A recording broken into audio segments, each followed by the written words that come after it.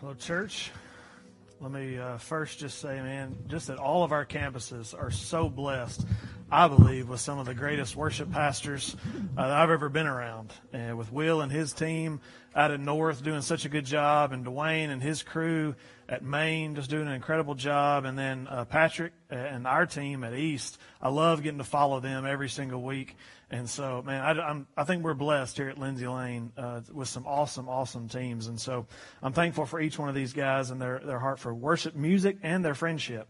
And I'm thankful for Noah and Jesse. I got to see them and know them the last few years, and it's just been incredible to see them grow and watch God do some really cool things through them at Community and then at East. And now watching them go back to the church that I started off at Salem Springs Baptist Church. I'm so thankful that they're going to get to go there and be around those sweet people too. But today I get the privilege of introducing and beginning this message series that we've titled We the Church. This is coming from all three of us as teaching pastors here at Lindsay Lane. That's me and Andy, John, and Alan. We're going to be going through the book of Colossians. And so during a season like this, our experience of church is drastically different than what we're used to. Right? I think that's the elephant in the room. Right? That's what we all recognize. All of our programs, plans, and events have somewhat been thrown out the window. And it can feel like churches don't even exist anymore. It can feel like Lindsay Lane ceased to exist when this happened, but that's not the case. Look, what we're experiencing is simply a change in our circumstance. Right? And that change demands a response from the church. You see, the church throughout its history has been recognizing changes in the circumstances around them, the culture that they're in, and then they've been responding. With each change, they would ask the same question that all of your pastoral staff at all of our campuses have been asking this week. How can we effectively make disciples given this change in circumstance? And for us, the question directly is, how can we effectively make disciples given that our people can't gather together here at church for worship or in groups? And look, we're not telling you we got it figured out, okay? Our plans are going to continue to morph and change as we continue to ask that question. We don't feel like God's given us this clear answer yet of exactly what we're going to do during this time. But what we do know is that there are some things about the church that never change, that we're never going to give an inch on, no matter the circumstance. And that's what this series is really all about. What are the things that we, the church, have got to always be about? What are the non-negotiables for us in Scripture? And that led us actually to the prison letters of Paul. That's kind of where we as teaching pastors started thinking. So think for a moment. Think about Paul. For years after his conversion, Paul traveled the known world, preaching the gospel and helping to establish churches in cities all over.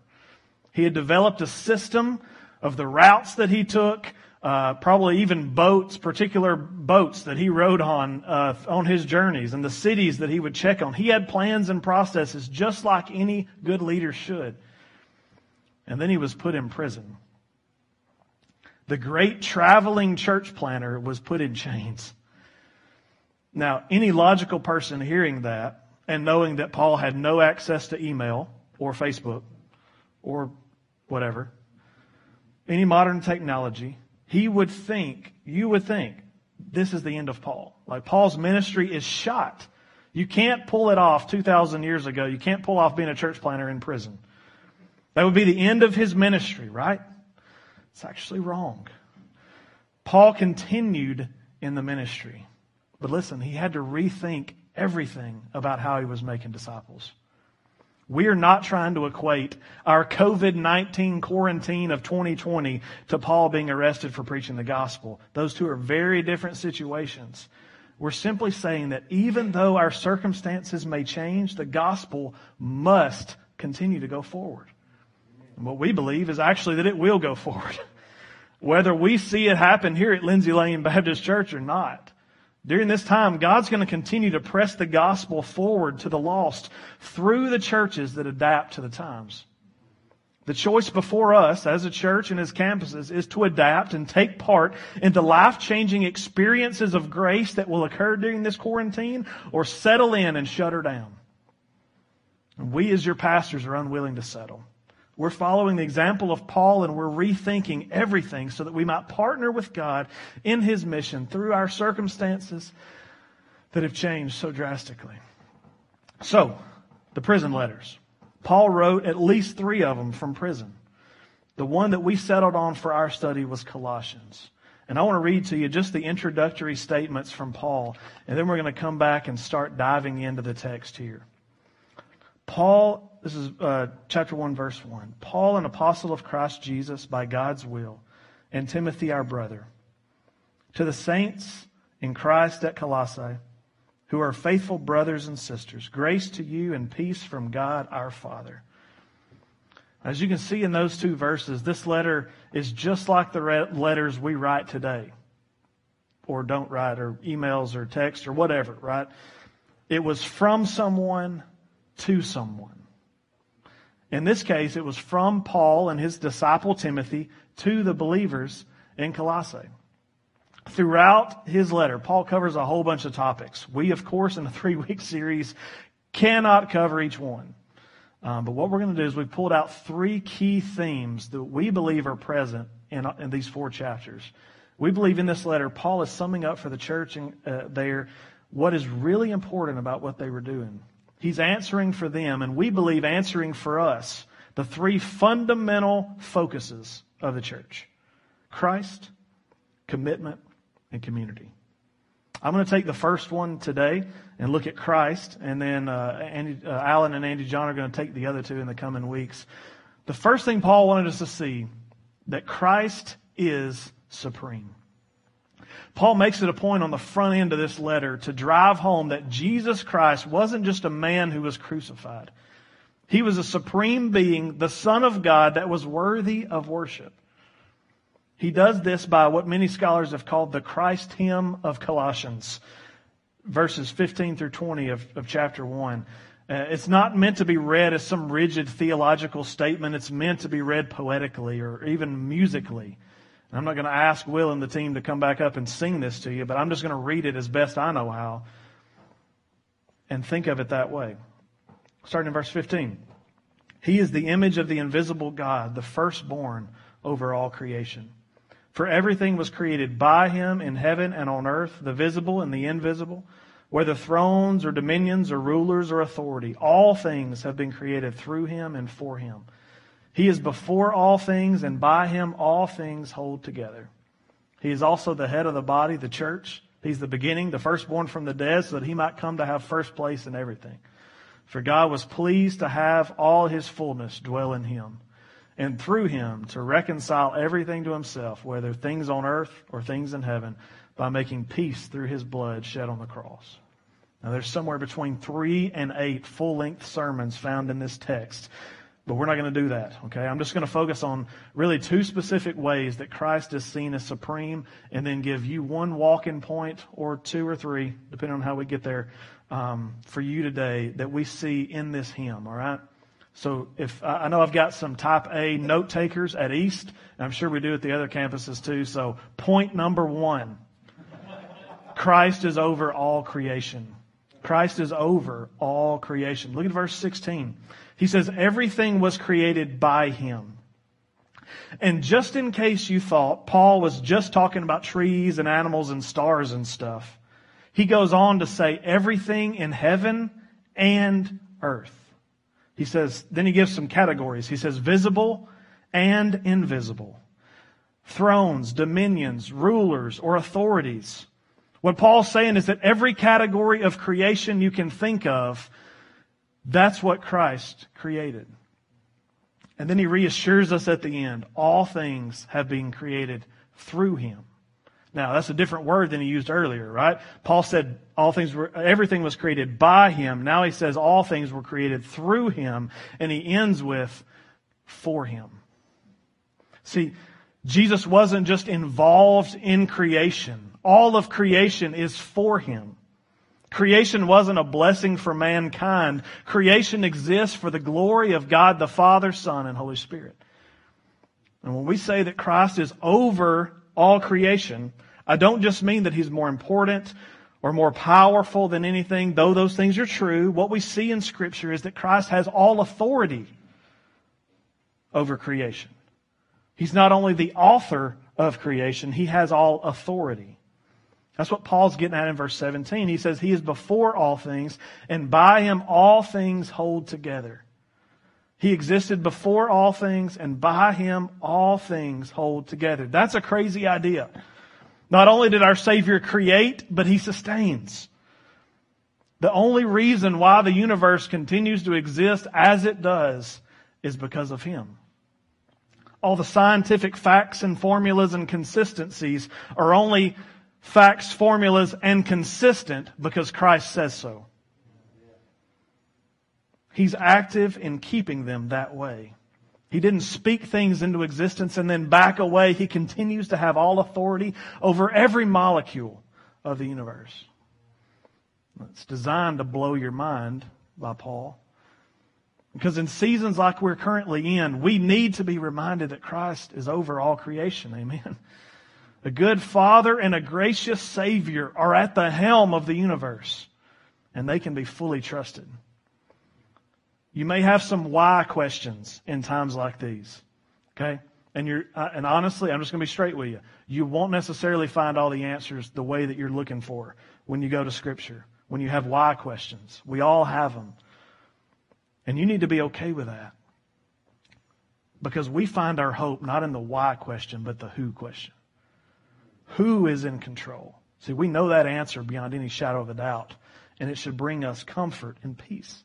That's what Christ was getting at when he told His disciples what we call the Great Commission, Matthew 28:18 through 20. Now, if you grew up in church like I did, you probably only memorized 19 and 20. And shame on your Sunday school teacher. Right? 19 and 20 is go and make disciples of all nations, baptizing them in the Father, Son, and Holy Spirit. And it continues on from there. But it's verse 18 that gives the verse its power. Because Jesus says this, before He sends His disciples out to go and make disciples, He says, all authority in heaven and on earth has been given to me. Now, go and make disciples of all nations. You see how Christ, having all authority, should empower us to be bold, but also comfort us during difficulties. So if you're scared or fearful during this time, it's okay. But find your peace and rest in the fact that Christ is over all creation. Now back to the text. Paul doesn't stop with this. So we've got this zoomed out view where Christ, he zooms out and he shows all of creation, the entire universe. We know that Christ is over that. But then he zooms in a little bit. He begins zooming in. Point number 2, Christ is over the church. Paul says, he begins in verse 18, He is also the head of the church, or of the body, the church. So this is supposed to grab our attention. We've just seen this massively cosmic view of the power of God's Son as He creates and sustains the entire universe with power and authority. And then Paul jumps and says, and He's also head of the church. This is a strategic move. He wanted our minds blown so that when He zoomed in, we would listen.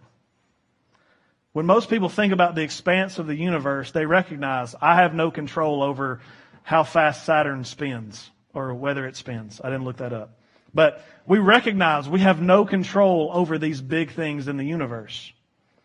But many of them would look at the church and believe that they have some control. I may not control the planets staying in orbit, but I'll tell you what, I ain't going to let my church change too much. Right? God, you keep everything going right in the universe and you let us handle the church. We got this.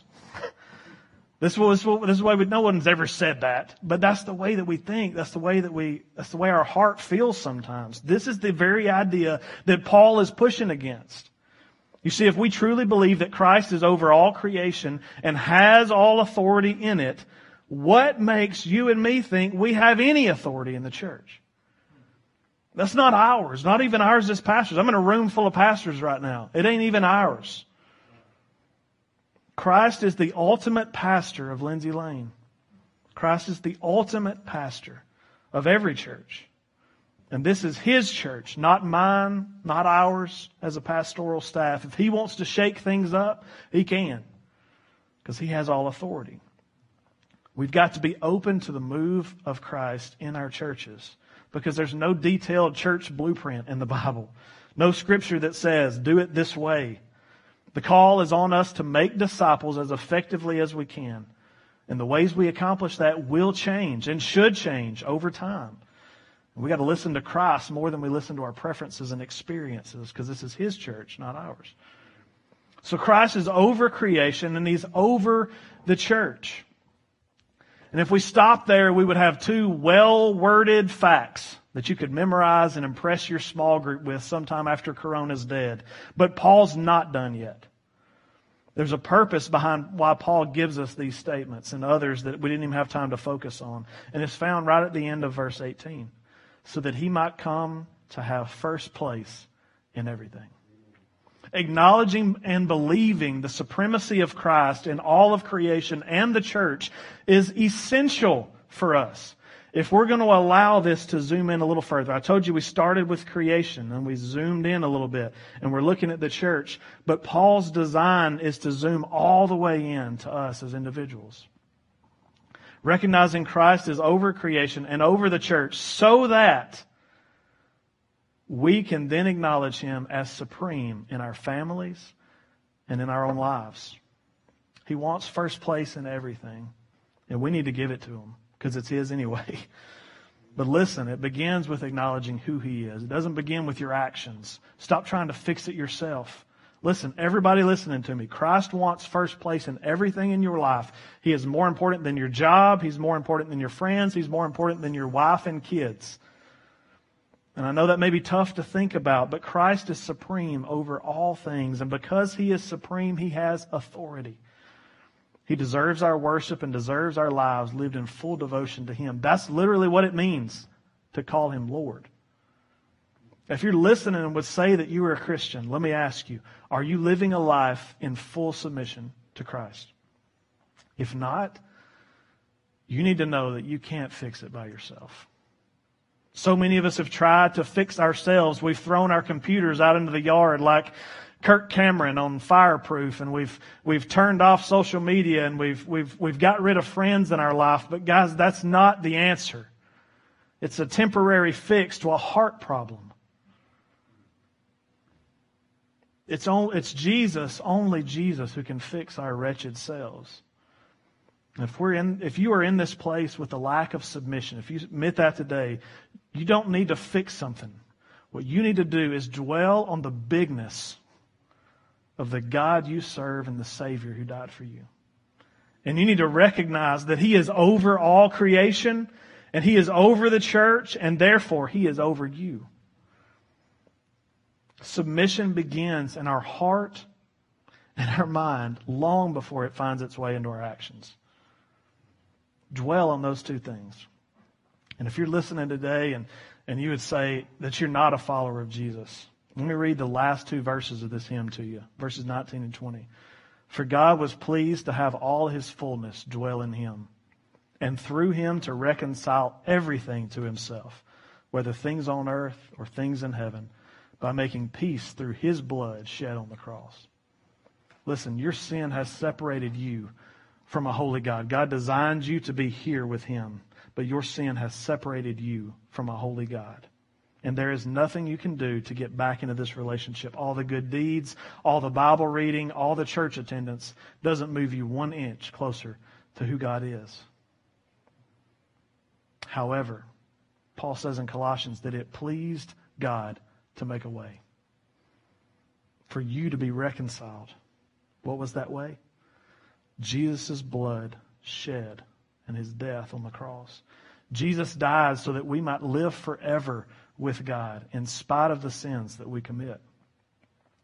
If you would trust in Jesus Christ as the only one who can fix that relationship with God, believing that He died for you and was raised again to life for your reconciliation, you can be saved for a life lived for God. You can pray a prayer in your heart now, turning from the sin in your life and asking God to forgive you, trusting in Jesus' name as Savior. Jesus Christ will, in that moment, begin in you what He began in me when I was a young child. A lifelong process of looking like Jesus. If you're a Christian who needs to refocus your heart and mind on the supremacy of Christ so that you can be a more fully devoted follower of Christ, or if you're not a believer and you've prayed a prayer similar to what I just outlined today, let us know. Email us at info@lindsaylane.org or email me at heath@lindsaylane.org. We want to know what next steps God may be using, calling you to during this time. Because God wants us, when we come to His Word, to be changed by it. I'm going to say a word of prayer, and then Pastor Allen's going to come up and give some closing thoughts. Bow your heads with me at home or wherever you are. Father, we are so thankful, God, that you didn't just create and back away. But God, you created and you are actively involved in our lives and in all of creation. And so, Father, God, today as we've opened up your word, I pray, God, that we leave here with a better understanding and a better knowledge of the supremacy of Christ and over all creation and over our church and over each of our lives. Father, draw us closer into a relationship with you and help us to be obedient. We're so thankful during this time, God, that we can still get together, even though it's not typically how we get together. But God, continue to allow us to be open, and God, continue to grow. It's in Jesus' name I pray. Amen.